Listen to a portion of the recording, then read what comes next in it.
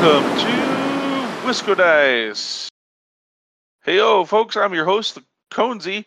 My other co-hosts are Brian, Justin, Matt, and Suzanne. And this is episode 107 of the Wisco Dice Tabletop Gaming Podcast.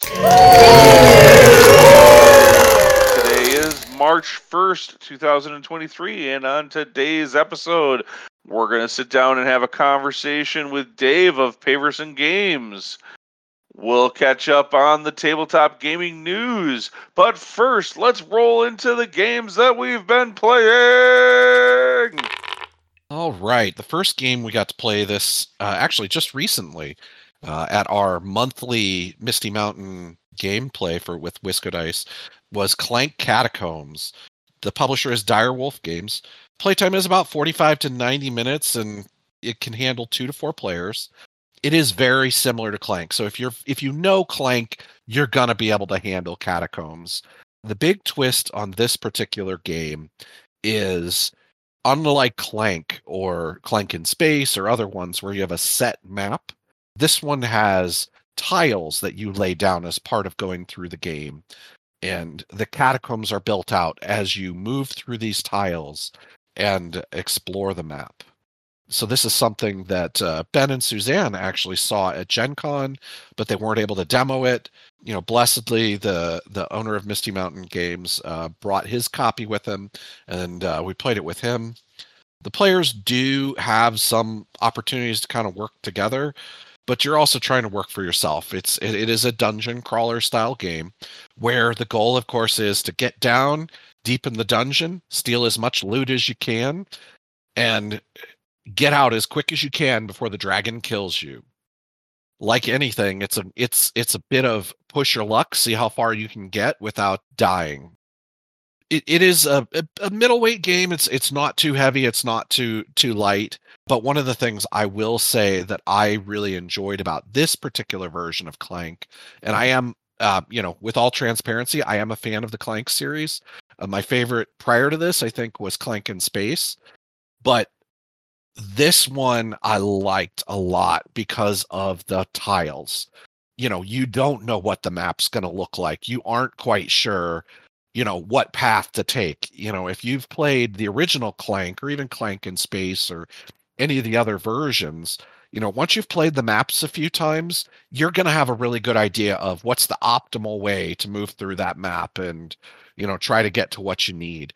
This one, it's random. Every time you play it, the map's going to be different. I really like that aspect about Clank in this particular version because I feel like it's going to make it have a lot more replayability.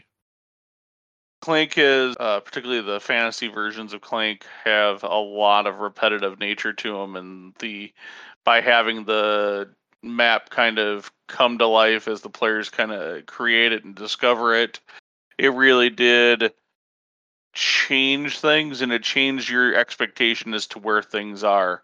I think there's an argument for trying to get in and get out being a valid strategy, and letting other players have to kind of fend for themselves to find the bigger treasures and try to still get out in time.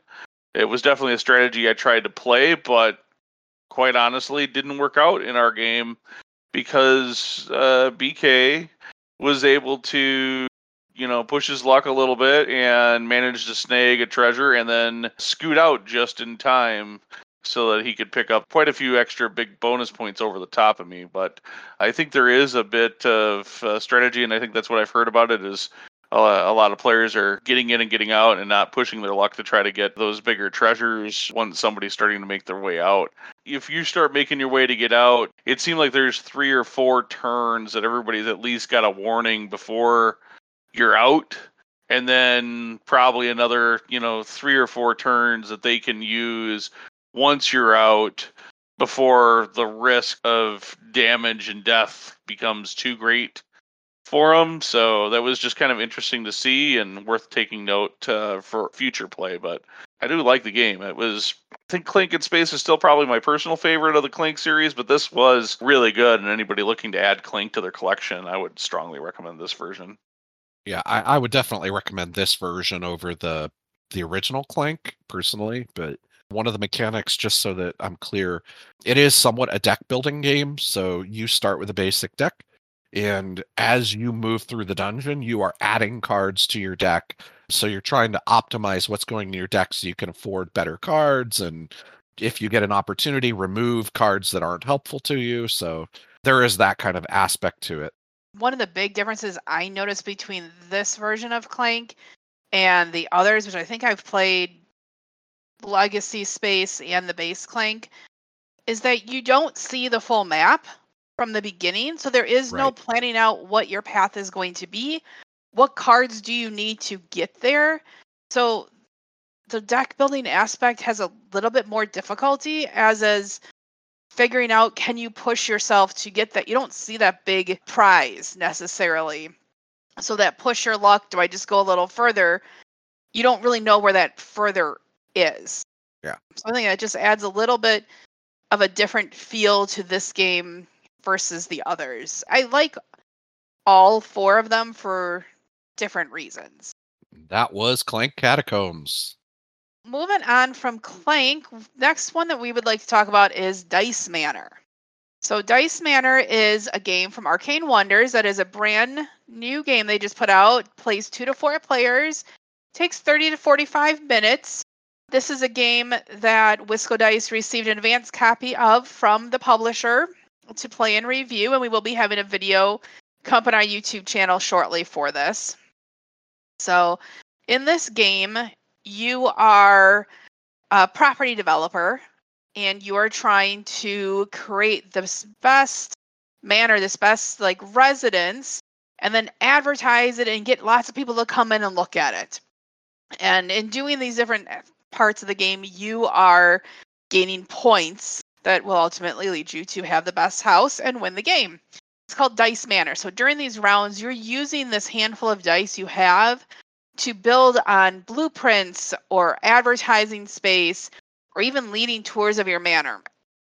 And it's kind of a unique mechanism where you are rolling your dice and then taking the set of one of the numbers that you rolled, and then you're placing those in these different areas for bidding on it. A lot of times you think, oh my gosh, it's a bidding game, I'm not going to win anything. This one has a mechanism so that even if you don't win the big prize when you're betting, you always get something that's valuable for you to help you. And at least in the 2-player games I've played, there is not a huge competition for different rooms because you're trying to have a variety of rooms. Just like any house, you don't want to be filled with all bedrooms. You have multiple rooms. At least I hope everyone's home that's listening here is not only bedrooms, that you have a bathroom or a kitchen or a living room or whatever. So in this manner, you're trying to have a variety of that and having different themes for the rooms.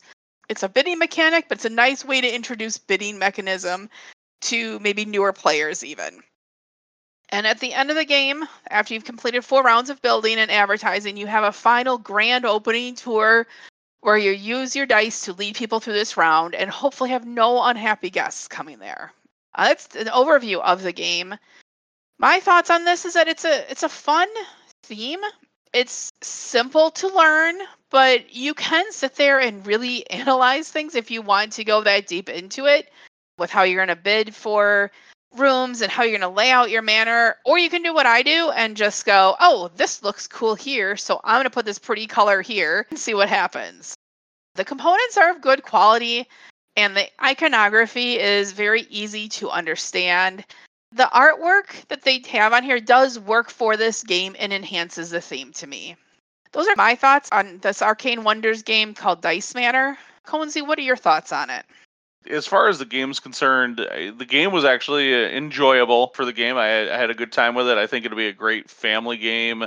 It's a nice lighter game, but there's still quite a bit of meat to the game. You can really kind of make some interesting decisions on which rooms you're acquiring, and then one of the things that you're able to do on each round is you're able to send some of your dice as basically visitors in the rooms, and each of the rooms have certain numbers on them. When you roll your dice at the start of your turn and you have maybe 3 threes and you had 3 rooms that are 3s that are all kind of lined up from your entry room going on in, it might be a great opportunity for you to have those dice be visitors to your house as it's kind of being built. you score a bunch of points that way, which is a kind of a neat way to also take some of those dice rolls and strategize which rooms you're getting, because it's not only, hey, do I want to have a set of all these different rooms because that scores a bunch of points at the end, but I also want to have rooms that have, 3 or 4 rooms that are all kind of close together that I can from the entry that all use the same number on them, so that when I have those sets of rolls where there's 3 3s or 2 or 4 4s or something like that, I can just go bing, bing, bing, bing, bing, and set them all down and score a bunch of points that way too. I was not thrilled about the artwork from the box itself to the artwork in the game. The tiles themselves have some nice artwork that show, like, hey, gives you the feel of what the room is, whatnot, but the overall artistic look of the game itself was not for me. But overall, Dice Manor was, from a gameplay perspective, was a cool little game. Yes, it's definitely worth checking out, especially if you have a group of players that are new to some different game mechanics or nervous about getting into games that have the bidding with it. So that is Dice Manor by Arcane Wonders. You can go to wiscodice.com for links to all the games we've discussed. And while you're at it, don't forget to leave a review of this podcast wherever you download podcasts. With that, let's go ahead and roll into the news.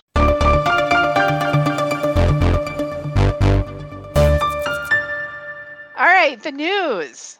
We have a YouTube channel, which we mentioned in the last podcast. Hopefully you all have checked this out.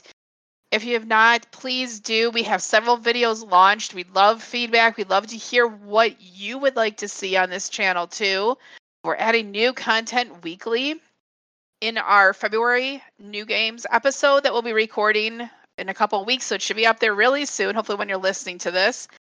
We'll have a list of games we're hoping to play in March, so I'd also love some feedback if there's games you really want to hear our thoughts on, or ones you think we should be considering for a future month of gaming.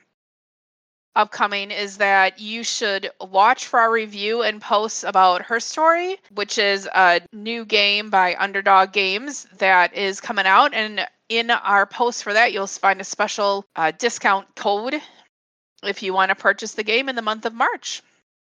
Just a reminder that the next Wisco Dice board game night at Misty Mountain Games will be on March 31st. So that should be an easy one for you guys to remember. The games start at 6 p.m. and we welcome all comers, like Suzanne talked about. We've had all sorts of new players, people that don't play a lot of games, and very experienced people too. Play a game from the Wisco Dice Tabletop Gaming Library, or bring your own if you want to play something in your library. We would love to see you there. Gen Con badges are on sale now. If you're going, you should expect to see members of the Wisco Dice Tabletop Gaming Podcast at the show. We would love to meet some of you, and we will definitely have some Wisco Dice swag to hand out. So feel free to catch us at the show and say hello. We would love to meet you. I want to note that Gen Con, you probably want to stay tuned to upcoming news about what Wisco Dice will be doing for special events and or other organized play at Gen Con that you might be able to get tickets for or participate in. All right, and don't forget that GaryCon 15 is coming in March. Get your tickets now for this 4-day RPG extravaganza in Lake Geneva, Wisconsin. And of course, right after that, you've got AdeptCon coming up in March 22nd through the 26th. So many cons, so little time in March, I guess. There'll be so many cool miniatures and all of the funness that is AdeptCon, of course.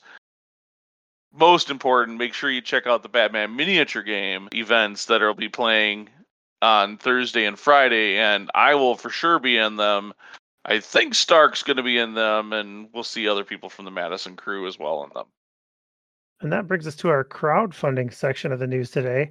I'll mention that you should check out our Kickstart Monday blog every Monday to get some other kickstarting and crowdfunding projects highlighted. But the first game we have today is called Huang. This is from well-known designer Rainer Knizia, and it is an area control strategy game where you will unite the warring states of ancient China under your dynasty through wars and revolts in an elegant, fast, and highly addictive game for 2 to 5 players. And that one, Huang is up on GameFound right now. Next up on Kickstarter, we have Totem Hoarder. This is a 20 to 30 minute 2-player strategy card game where you will assemble crazy creatures and try to collect totems. There's 4 different types of creatures in the game. There's carps, which are these fish people. There's roaches, which are these humanoid insectoids. There's the thongs, which are these mushroom men. And then there's the spooky skellies that you don't want in your crew of creatures. This just looks like a light-hearted game with some fun, vibrant artwork to match. And lastly, on Backer Kit, we have the Soda Pop collection. So this is a series of games, small, abstract, and I think all 2-player games that come inside these collectible soda cans. The soda cans have some kind of twist off tops. I don't know if it's truly a, aluminum soda can, but it looks like a soda can. And there's a set of 4 collectible cans with these 4 different games, which you can purchase individually if you just want to try out one, or get a whole set and go for all 4. Yeah, that just looks like it's an interesting concept, and they look like some fun minimalist strategy games in this one. The Soda Pop collection, it comes in really cool packaging if you buy all 4 of them. Yeah. And it make a great gift if you need to just have a gift on hand for a gamer friend. Yeah, they come in a little refrigerator shaped box all together. Yep. Yeah, it's cool. Yeah. We went from mint tins to Soda Pop cans. Next thing we'll have beer bottles. I wanted to mention sweet deals from Surprisingly Fun Games as well.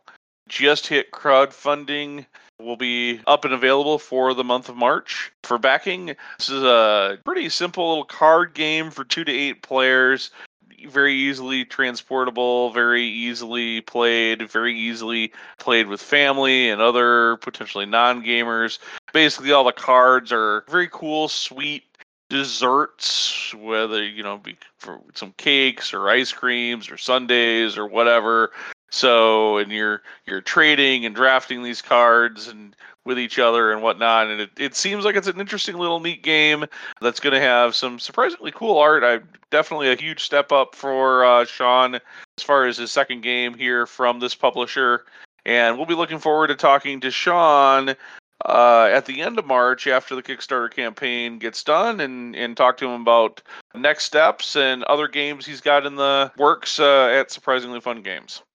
And with that, we'll go ahead and take a break, and when we come back, we'll have our main topic, which is an amazing interview that we did with Dave from Paverson Games, and we're going to talk about Distilled, and we're going to talk about Luthier, and we're going to talk about all the challenges and things that go on behind the scenes for a first-time publisher that had a very successful Kickstarter campaign, and how things, no matter how well run and how well done, sometimes things can just go completely sideways and almost end up with backers not getting their games. With that, let's go ahead and take a break, and we'll be right back for that amazing interview. Hey folks, this is the Conesy with the Most. I just wanted to take a moment to tell you about Misty Mountain Games here in Madison, Wisconsin, where you can find CCGs, RPGs, board games, minis, paint and hobby supplies for all of your tabletop gaming experience and needs. If you can't find it online, give them a phone call or swing on by their brick and mortar store here on the east side of Madison. Don't worry, that is MistyMountainGames.com. Check them out today. And we're back, and I've been joined by Dave from Paverson Games. How is it going, Dave? Bad, Conesy. Good to hear your voice and chat with you a little bit. I was really looking forward tonight. Maybe not just to chat with you, but also gave me an excuse to pour a drink for myself too while we're chatting. Yes. What are you drinking tonight? I am drinking an Irish whiskey. It's a single pot still whiskey called Redbreast. It's a Redbreast 12. So 12-year-old Irish whiskey. Delicious. Some fruitiness, some spiciness, a little bit of oak and sherry. Good stuff. What about you? I would like to say I would wish it's a Knob Creek. I do remember. It's a Knob Creek, pretty their standard bourbon. So nothing. That's a good go-to. That's on my shelf. That's a good sipper. They also make a pretty good rye too, actually. Knob Creek's good stuff. talking about what we're drinking, but more importantly, I think that leads us into what we're here to talk about, which is the game Distilled and all of the good things that are going on with that. Of course, Dave, I know I got to tell you congrats when I saw you at Gamehole Con, but it goes without mention. We had, for the listeners, we had you on, and you can go listen to the previous interview when we were pre-Kickstarter mode or just getting ready to go into full Kickstarter mode back in episode 82. We've got a fulfilled Kickstarter here, or I shouldn't say fulfilled, but a successful Kickstarter here. We're right about on top of fulfillment right as we speak. So big congratulations. That's a huge, and it was a massively successful Kickstarter too for a first-time publisher. That's always remarkable. I get asked a lot of times on interviews, when I mention that we've talked to you. A lot of the other smaller publishers that we talk to are first-time publishers. They're very surprised at how successful you were and how you and are very interested in how you approach that. So maybe sometime we'll be able to talk a little more about that. Yeah, I'm very surprised too, and I would love to know how I did it. I'm still not sure. But for those of our listeners that aren't familiar with Distilled, could you give us a little bit?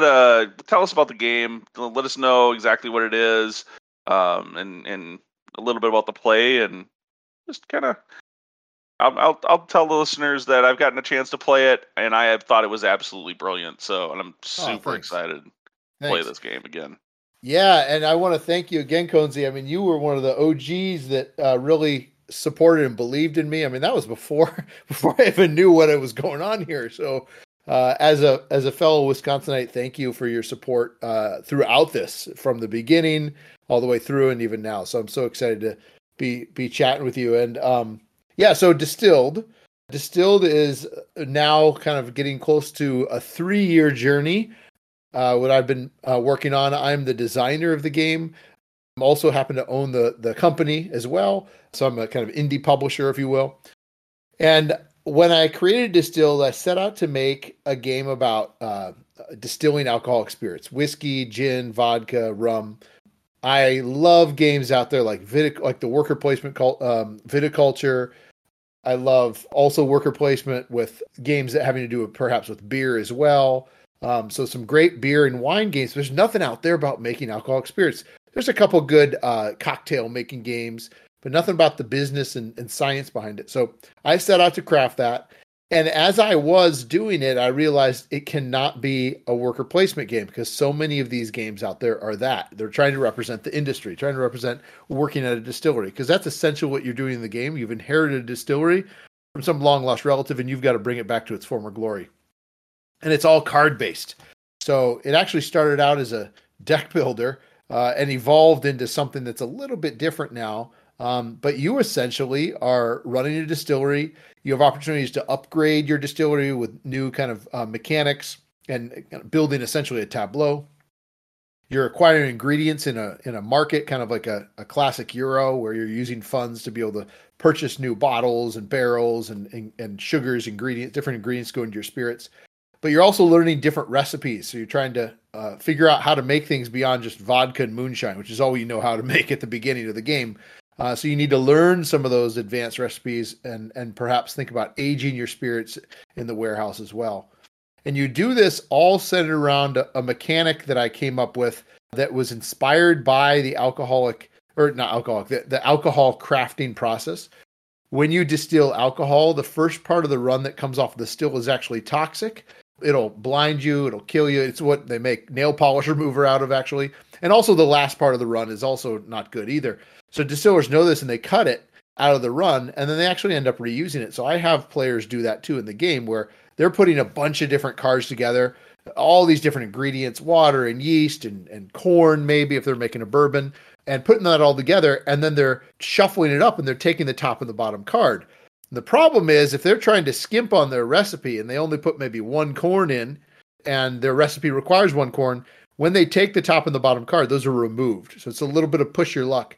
And so the players will take those out. They get to make them use them later, but that means they just went from making maybe a nice bourbon to maybe just a moonshine because they have no corn left in their batch.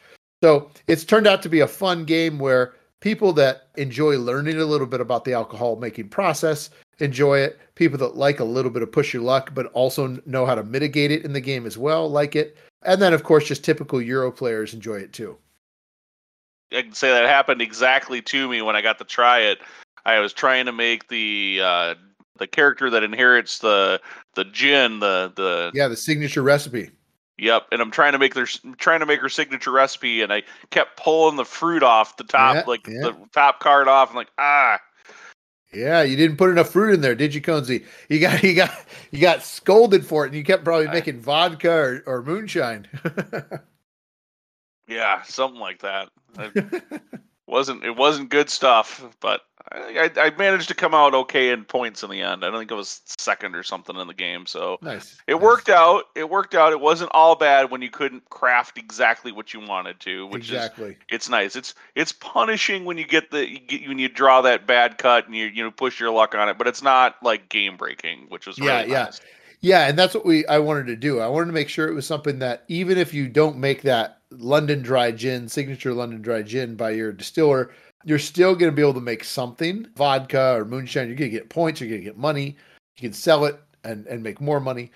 So I wanted to be sure to do that. But I also, I like luck in games. I really do. And I like even more the idea of being able to push that luck and mitigate it as well. And so that's why I think this brings it into what BGG users are saying is right around a 3.0 on the scale, because if you really wanted to, you could mitigate every single ounce of luck in the game. So for instance, if I didn't want to pull those fruits, the juniper berries out of that recipe, perhaps for the gin, I just need to add more of those. I need to spend more money to do that, but I can do that. And then even if I lose them, I still have enough in the recipe. But usually players don't want to do that because that costs so much. So they're willing to kind of cut corners a little bit, but sometimes that comes back to bite them.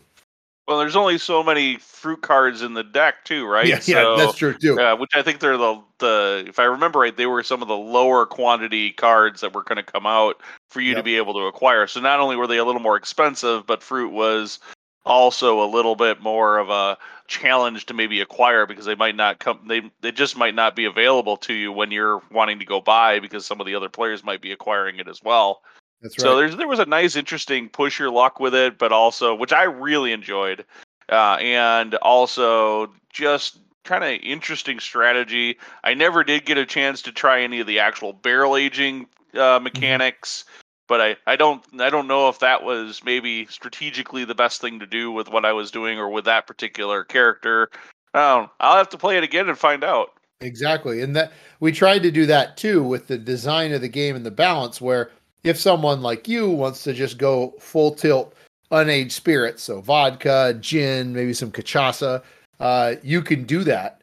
But then if a player wants to really invest into aged spirits, they can as well. And although aged spirits give you quite a lot more points, they take a lot longer to make. So they take multiple rounds to sit in your warehouse to age. And so you're kind of missing out on that money that you might be getting when you make unaged spirits, which is funny because that's actually exactly how it works in distilleries. Distilleries, oftentimes when they first open, they will make whiskey, but they can't sell it because it has to age in a warehouse for a number of years. So they have no money. Like they've spent all their money on the barrels, they've spent their money on making the alcohol, and it's just sitting in a warehouse.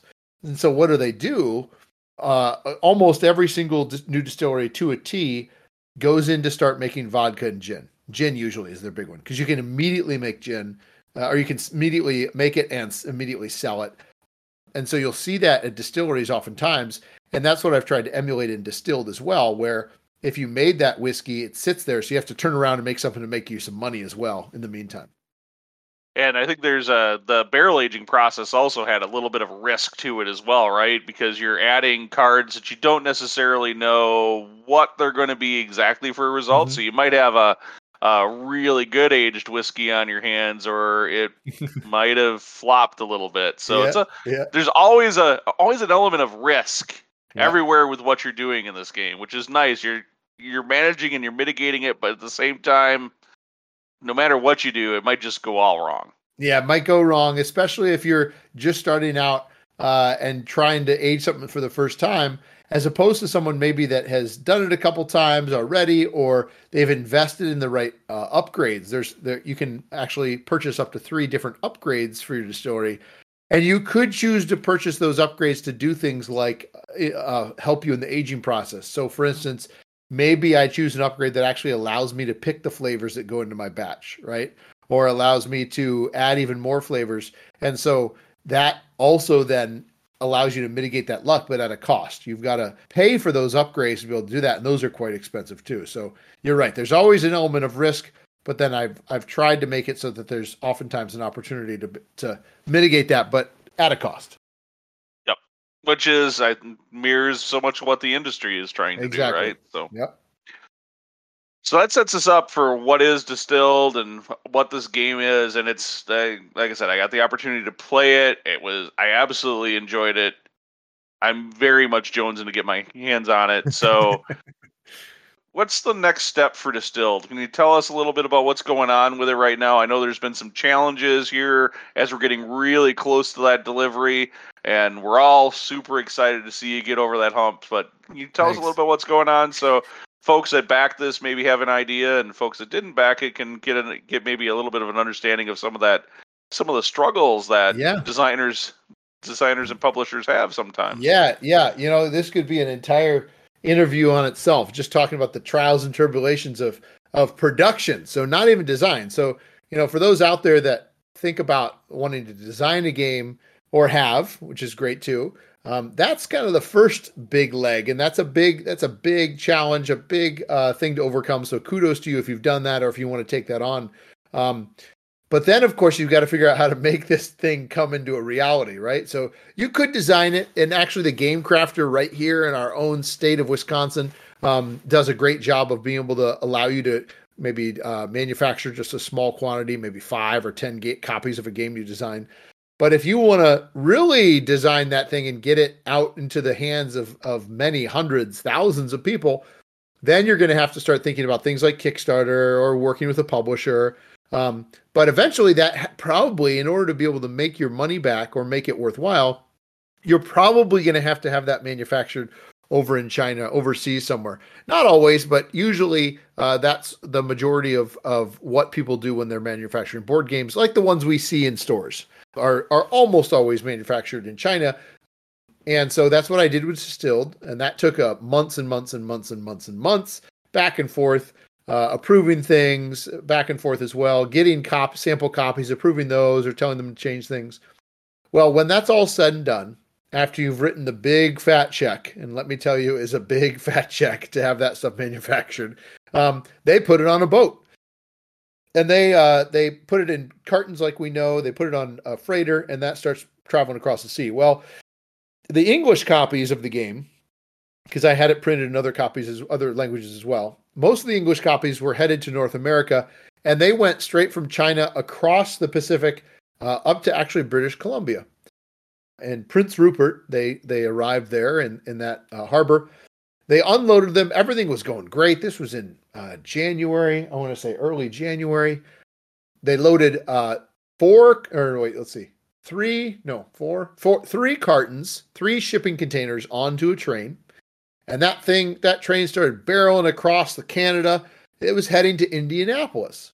Why Indianapolis? And why Canada? I don't know. That's just the port that they happened to ship it into. But it was going to Indianapolis because I had made a partnership with Fun Again Logistics. Fun Again Logistics has fulfilled many a game for me as a Kickstarter backer, maybe for some of you as listeners too. Well, as it was training across the country, across Canada actually, the announcement came from Fun Again that they were closing their doors.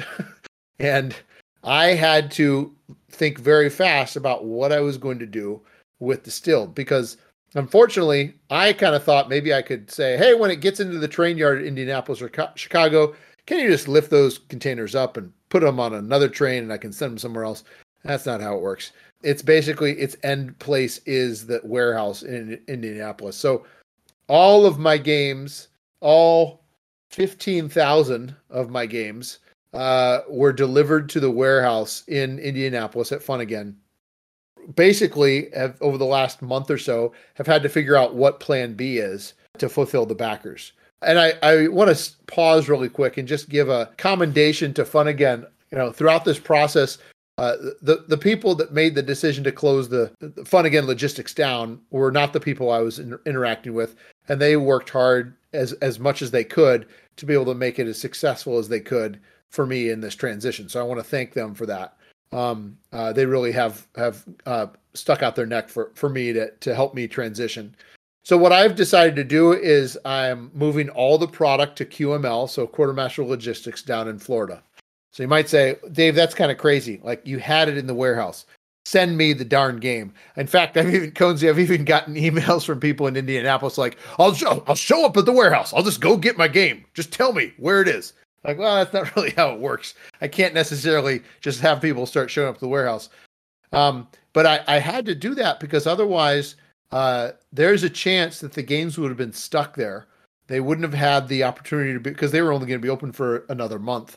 They wouldn't have been able to perhaps fulfill the games with how many factory or how many warehouse employees they had. So I feel I made the right decision shipping it down to QML, sorry, which basically means reloading it onto 4 different semis and having those truck in a caravan down to Florida. And then the hope now is that, again, depending on when you're listening to this, we hope that by the end of March, our backers are getting their games across the country, or at least starting to, if not already received. That's the short version, Cozy. There's a lot more to it than that. I'm sure there is. And I would say, of course, for folks that are curious and are paying attention, you've been doing a great job of keeping the backers updated, at least from my perspective anyways, through either, just following you on social media or through the backer updates. So it's really appreciated. You're very transparent in it. And certainly this is not the biggest debacle I've ever been a part of as a backer that I've experienced with projects. So, the important thing is that we're all going to get our games. It's just a little bit of a delay. And unfortunately, it's probably a bit, from a business perspective, it's a little bit of an unexpected cost to you as well. Yeah. And we all need to just kind of understand that. And also, I point out all the time, Paverson Games is how many people? It's yourself and one other person, or just yourself? Me, myself, and I.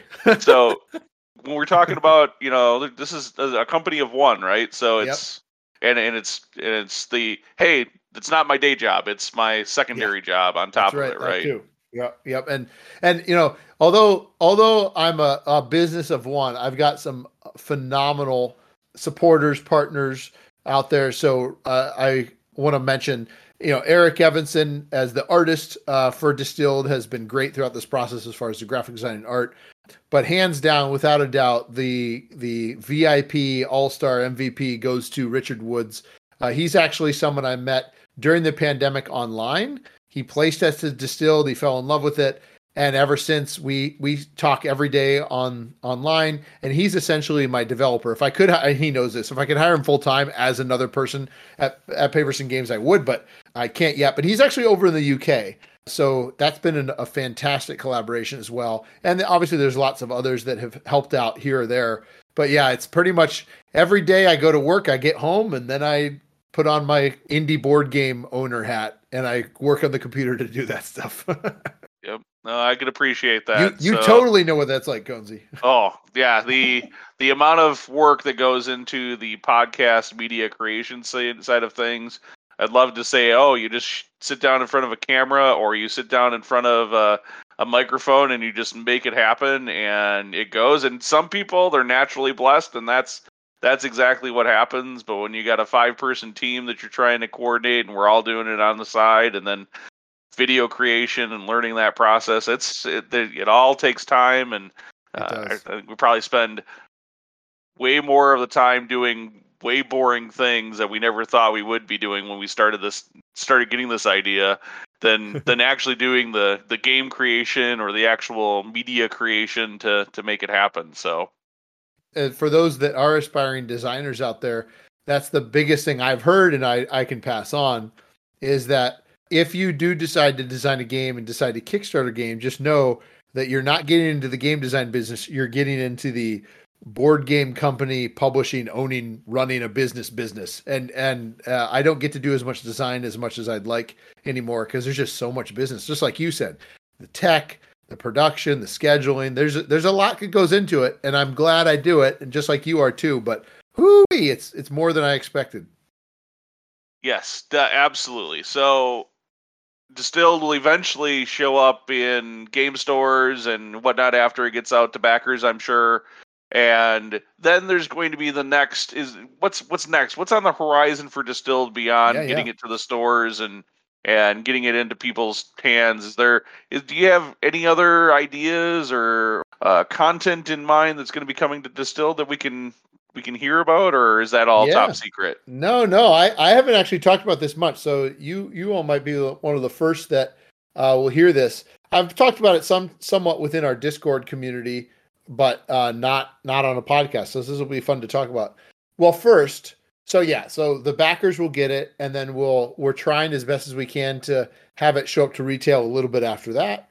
And I hope that you'll see it in a variety of different types of friendly local game stores. Obviously, you can get it online too. So if you're someone that missed the Kickstarter, I'll have it for sale on my own website, as well as I think you'll probably find it on Amazon eventually too. Then what's next is most in the near future is us going to conventions. So if you are a convention goer and you're listening to this, we are going to be at Origins. So that's going to be in late June. And that's in Ohio. That's in Columbus, Ohio. Mm-hmm. We're going to be at Gen Con in early August in Indianapolis. We actually, if anyone's listening across the pond, I'm actually going to be at UK Games Expo in early June. So know that as well. So those are the three big conventions that I know we're going to be at. I've been hearing a lot of great things about PAX Unplugged. I might try and go to that this year. We'll see. That's later in the fall. For sure, those three. And why I say that is because we will have the game there. We will also have a lot of the little goodies that our backers will have gotten for like ridiculously low cost prices. But we'll be selling them to everybody else at those cons. So if you are someone, again, that feel like, oh, shoot, I missed the Kickstarter, we will have a lot of that available. I'd love to meet you. So I hope you'll stop by our booth. We'll have booths at those cons.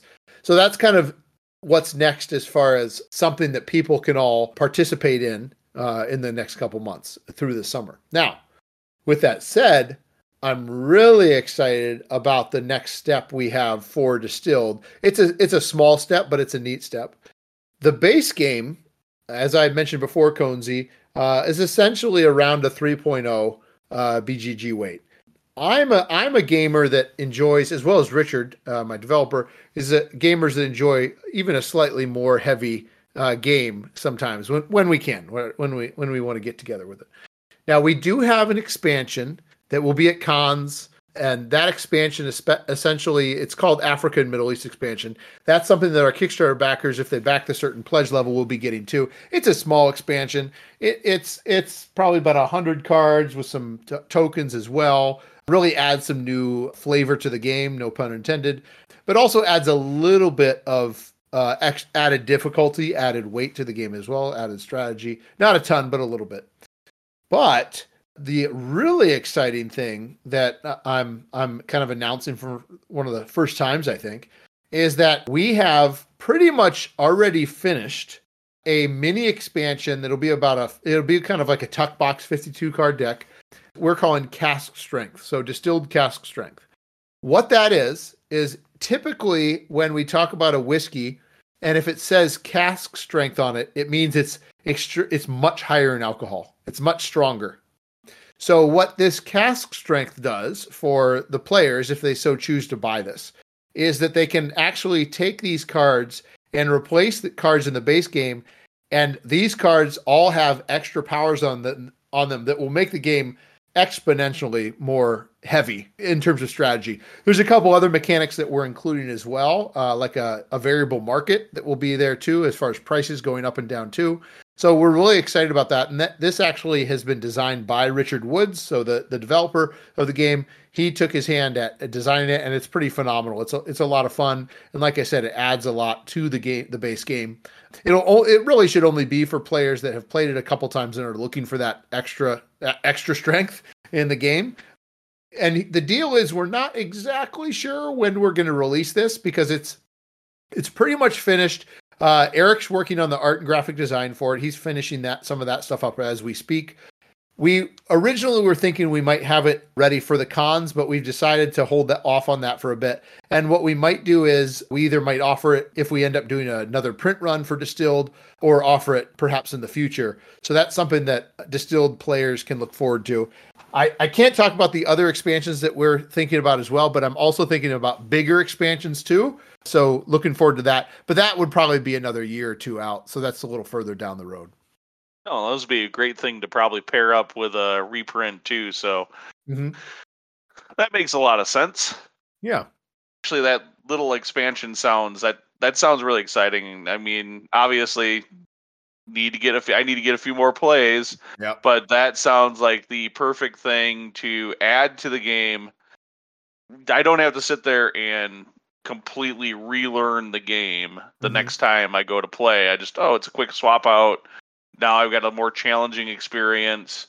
I can fit, new patterns, new whatever I've got to figure out to be able to hopefully not come in second like I did the first time I played it. But yeah, I think that's perfect. And I really appreciate that from myself. Like we talk about making games heavier weight games, and I have a lot of those. Like On Mars being a classic one. I love that game. It's a great game, very popular, but it's every time it hits the table, it's a complete relearn of the game, because it's the complexity level of all of these mechanics and order of operations that you have to do just right to make the game work means you got to almost relearn it unless you're playing it with that kind of crazy frequency. And I think this sounds like, after a play of Distilled, I could almost tell you how to play it, and it's been 2 months since I played it. So, there's a lot of strategy in the game, but it's not a game that was so hard to conceptually understand how to play.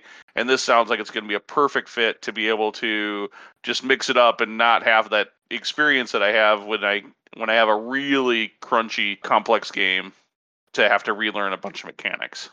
That's exactly right. And that's what our aim was something that was small, affordable, an easy choice for players that enjoyed the game, right? But also, and listeners can't really visualize this, I think, until they see it or lift it up in person. But this is a typical of a first-time creator like myself. But the game really is a game and a half in the box. So I made the mistake, or the gift to you as the player, of packing way too much in this box. If I had been a responsible, kind of typical publisher, I would have been like, no, let's only give them like half of that content, and then let's tease this out into a couple different expansions and introduce that to them too. But I just couldn't get over that. I couldn't resist the fact that I wanted to give the backers who were supportive of me and my dream as much as we possibly could. So you're going to find that the box is bigger than, and I'm not kidding here, bigger than and heavier than Blood Rage, than Tapestry. It's a big box, and it's got a lot of stuff in it because it's got hundreds and hundreds and hundreds of cards in it. It's got game trays in it, and that's even the retail version. So I felt like if we came out with some big, schnazzy, giant expansion, gamers would have been like, I've barely even gotten through the original game. What are you making me have this too now? So we thought something nice and small that will still fit in the base game would be a nice addition. Appreciate the fact that you gave us a complete game right out of the box too, because there's a couple of companies and a couple of games in particular out there. Star Wars Outer Rim from Fantasy Flight Games in particular that I can name off, that when I played it, and I played it a second time, I'm like, okay, I've played through all of the content. This thing feels like really? It needs an expansion. desperately to give me more replayability, and guess what? Almost 2 or 3 years later, it finally got an expansion, and now it feels like an actual complete game, right? versus a game that was unfinished because they definitely made that cut on. Well, in order to make this price point, it's got to have just this level of content. Exactly. We can't print any more cards. So no, we really appreciate that. Right. Yeah, it's exactly right. And Distilled is a fairly expensive game, but I think we're going to see that. We already are, but I think we'll continue to see that with games. We have to understand it's a luxury item, even if even if it's just a bunch of cardboard and plastic, it's still a luxury item. And so I'm pricing this like a fine whiskey, right? So the cost is allowing me to be able to continue to make games and not really make much of a profit, honestly. It costs so much to put game trays in the box, for instance, adds a whole nother layer of cost and logistics. And I want that because I want the players to feel like they're playing with a top shelf whiskey.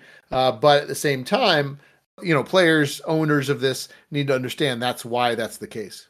But talking with my wife, Suzanne, she absolutely loves that kind of stuff when it goes into a game, and the thought and care about adding something as simple as a game tray. It makes the game so much faster to get back to the table, and the more you play a game, the faster and easier it is to get back to the game table.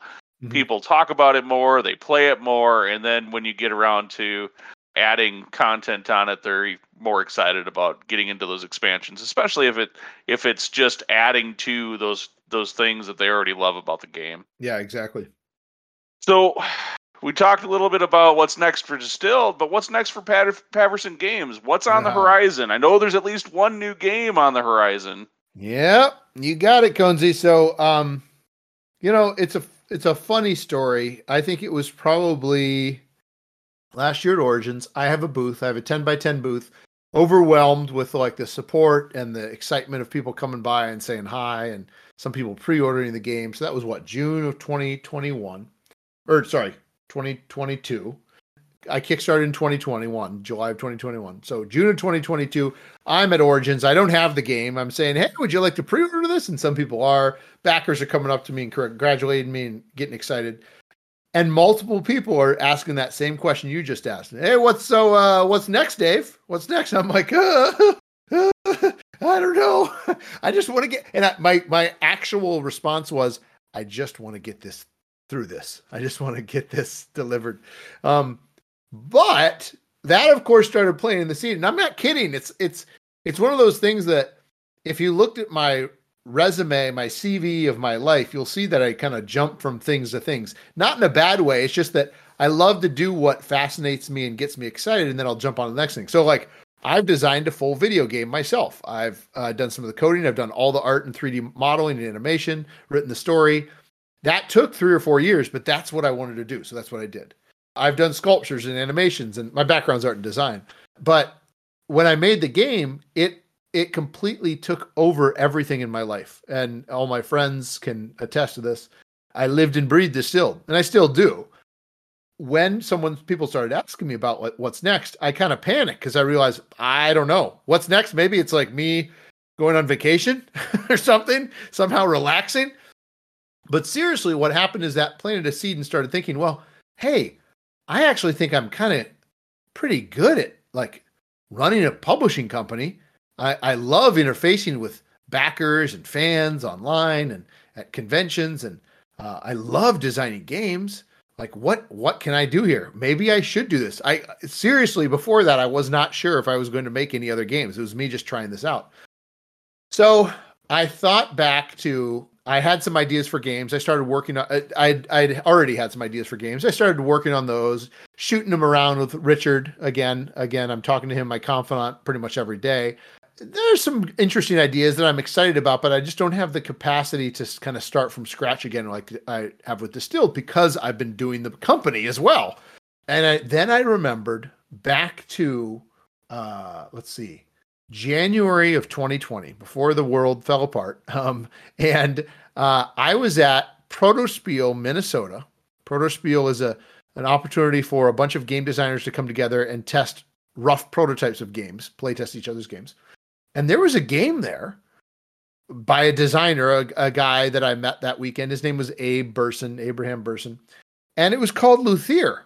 And it was so January 2020. It was interesting. It was a game about making musical instruments. So like basically making guitars, maybe a violin, mainly guitars, modern day. You're crafting these instruments. And that was interesting in itself. I don't really have a musical background, but I was fascinated by this idea of crafting instruments. I saw similarities with Distilled. That was the very first ever public-facing kind of event I had brought Distilled to as well. So that was interesting. But then the other thing about it was there's a really unique mechanism he had where essentially it was worker placement, but it was hidden bidding. So basically you had chips with different skills on them. So like one worker was a 1, wasn't very skilled. One worker was a 5, very skilled. And you drop these chips on different places on the board, and other people can too. And then you figure out who is going to be basically getting to do that thing first or get the best thing and who's going to get the second best thing, et cetera, et cetera. And it was kind of interesting. There's other games that have done something like that, but nothing like this. And so that was interesting too. Well, fast forward 2 years later, 2 years, basically January of 2023. So, 2022. And I'm realizing that could be a really interesting game for maybe Paverson Games to take on. It had been developed for a number of years, and I think there were some interesting elements to it, but I thought, you know what? I'm going to reach out to Abe and I'm going to see if he's interested in me bringing that on as Paverson Games' next game, but also proposing to him that I co-design it. I basically take the game he's designed and then kind of tear it down to its studs and build it back up in kind of what I'm envisioning as well. So that's what I've been doing for the last probably about 6 months. We've been working hard on that, again, with Richard as the developer, I with designing kind of the second phase of this version of this game. And yeah, so Luthier is going to be the next game by Paverson Games. Probably, if all goes well, in 2024 is when we'll kickstart it. Maybe a little earlier, but likely 2024. We have signed artists and graphic designers for it, so we're really excited about that. I can't necessarily say who yet, but we're really excited about it. And we've been playtesting it at a bunch of different conventions and meetups, and I think it's getting pretty close. So it's a heavier game. It's probably around 3.75 on the BGG scale. It takes a little longer as well. Some people have compared it to Trickerion, elements of it with Trickerion, as well as trying to think of some of the other games. Well, anyway, there's a couple other games I think that people have compared it to as well. Kalamala, I think, is another one. And so we're really excited about it. I can't wait to announce some of the updates and news as far as artists and graphic designers for the game. And we will be also running demos and playthroughs of that at the conventions this summer as well. So if people are interested in getting a glimpse into that, those will be at the conventions too. Long answer to your question, Cozy. Sorry. I was just going to go ask that, can we expect to get a chance to play this at any of these upcoming cons you're going to be at? But you beat me to it. Yeah, and it's just as in the line of Paverson Games, what we really try and strive for is rich thematic experiences that are connected to the gameplay, to the mechanics. So I think players will find that ringing true with Luthier as well. The game now is re-envisioned to kind of take place in the golden age of classical music. So you're one of the famous luthier or instrument-making families. You are crafting instruments for patrons such as Beethoven or King Louis or the Medici family. And so we're really trying to tap into that authentic historical connection, but also with theme, but also with some really interesting new innovative mechanics. As long as I don't have to feed my family after each game round, we'll be probably doing pretty good. You don't. There is no feeding or paying of workers. I thought about it at the beginning, but we decided not to include that. Future expansion. That's right. That sounds awesome, though. It's intriguing, and it sounds like the more I hear about the gameplay for this one, the more it sounds intriguing.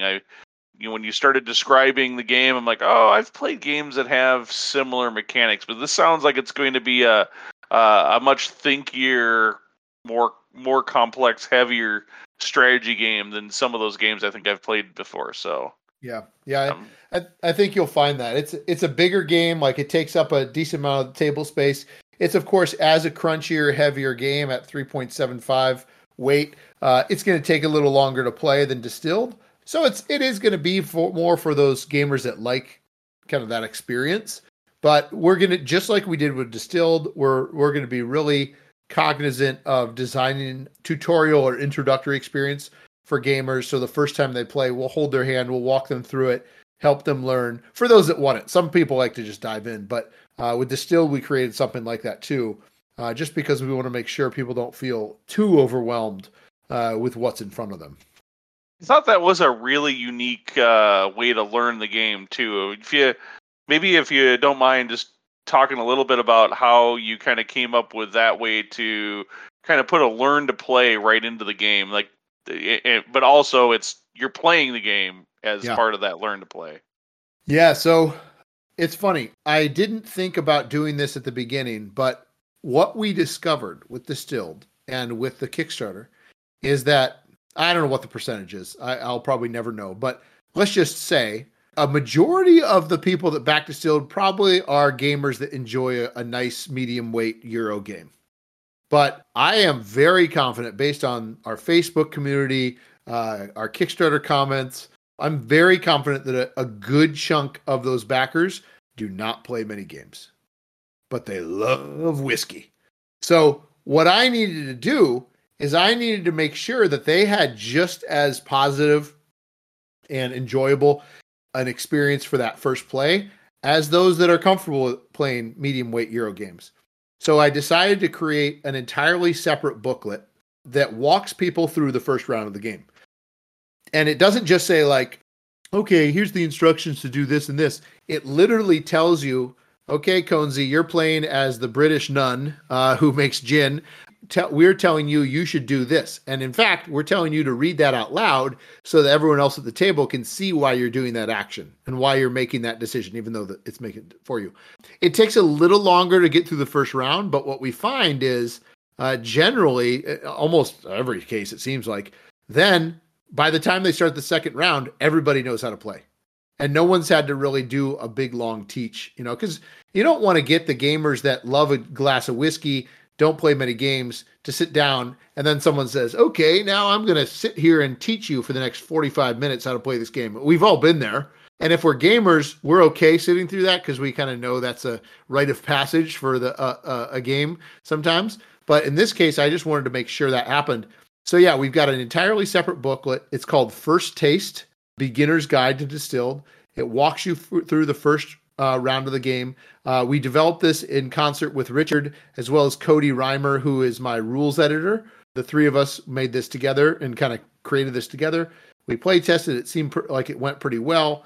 I was inspired a little bit by a few different games. Actually, Fantasy Flight has done this for years, where they'll have a learn to play booklet. It's not the same thing, but they'll have two separate booklets, one learn to play and one rules book. But then the one I probably got the most inspiration from was Wingspan, because Wingspan had something, I forget if they call it Swift, I think it's Swift Start. And essentially each player had their own dedicated card, or large, almost like placemat size card, that they did somewhat of the same thing. They didn't have to follow it, but they did somewhat of the same thing. And that seemed to be pretty effective. So I took inspiration from that. And then finally, the last thing I'll say is that, and this is something I recommend to any designers or publishers out there, I decided to commission two different content creators that are well known for creating tutorials.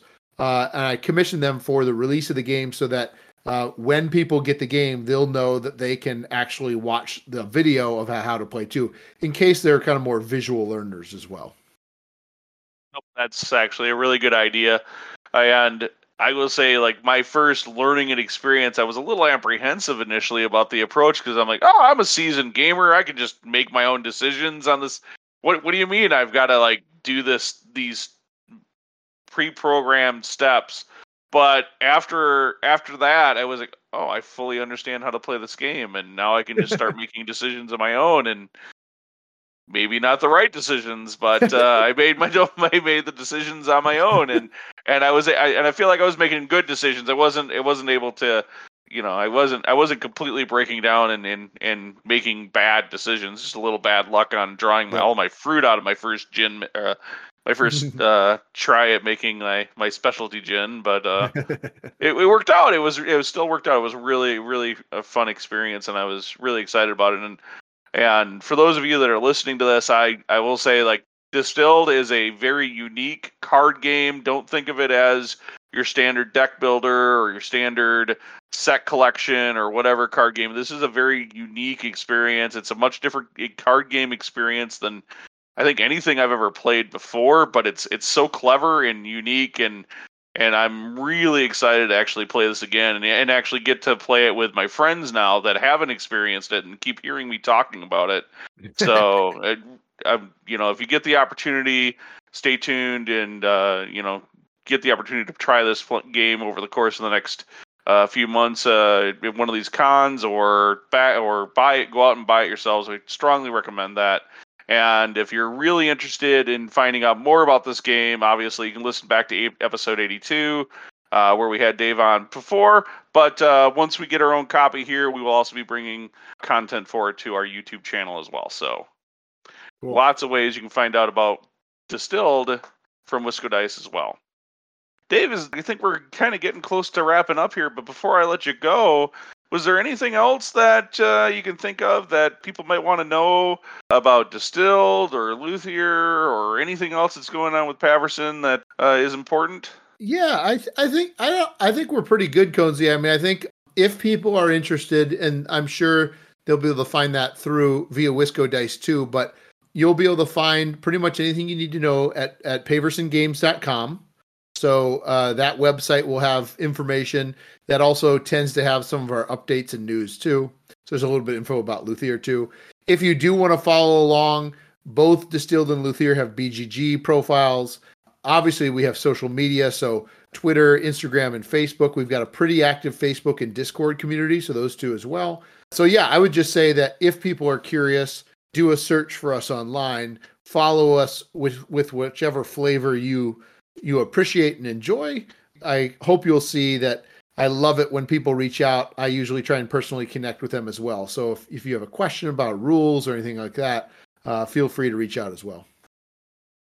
Yeah, and we'll have links to Paverson Games and everything on the Wisco Dice website as part of the release of this episode. So just if you can't find anywhere else, go to wiscodice.com and you will have it right there for you. So with that, Dave, I want to thank you for taking the time tonight. We really appreciate it. It's awesome talking to you again, and I look forward to seeing you at least in face-to-face. I will say we will be at Gen Con for sure. Awesome. We're still debating the Origins appearance, but Gen Con is for sure. Tickets bought, hotels bought. We will be there. Wisco Dice will be there, and we're actually going to be in. Should be more than just Suzanne, and I think Suzanne, myself, and Matt from the show will all be at Gen Con. So we'll be sure to swing by. We'll do a little interview at the booth or something. That'll be fun. That'll be a lot of fun. Cool. All right.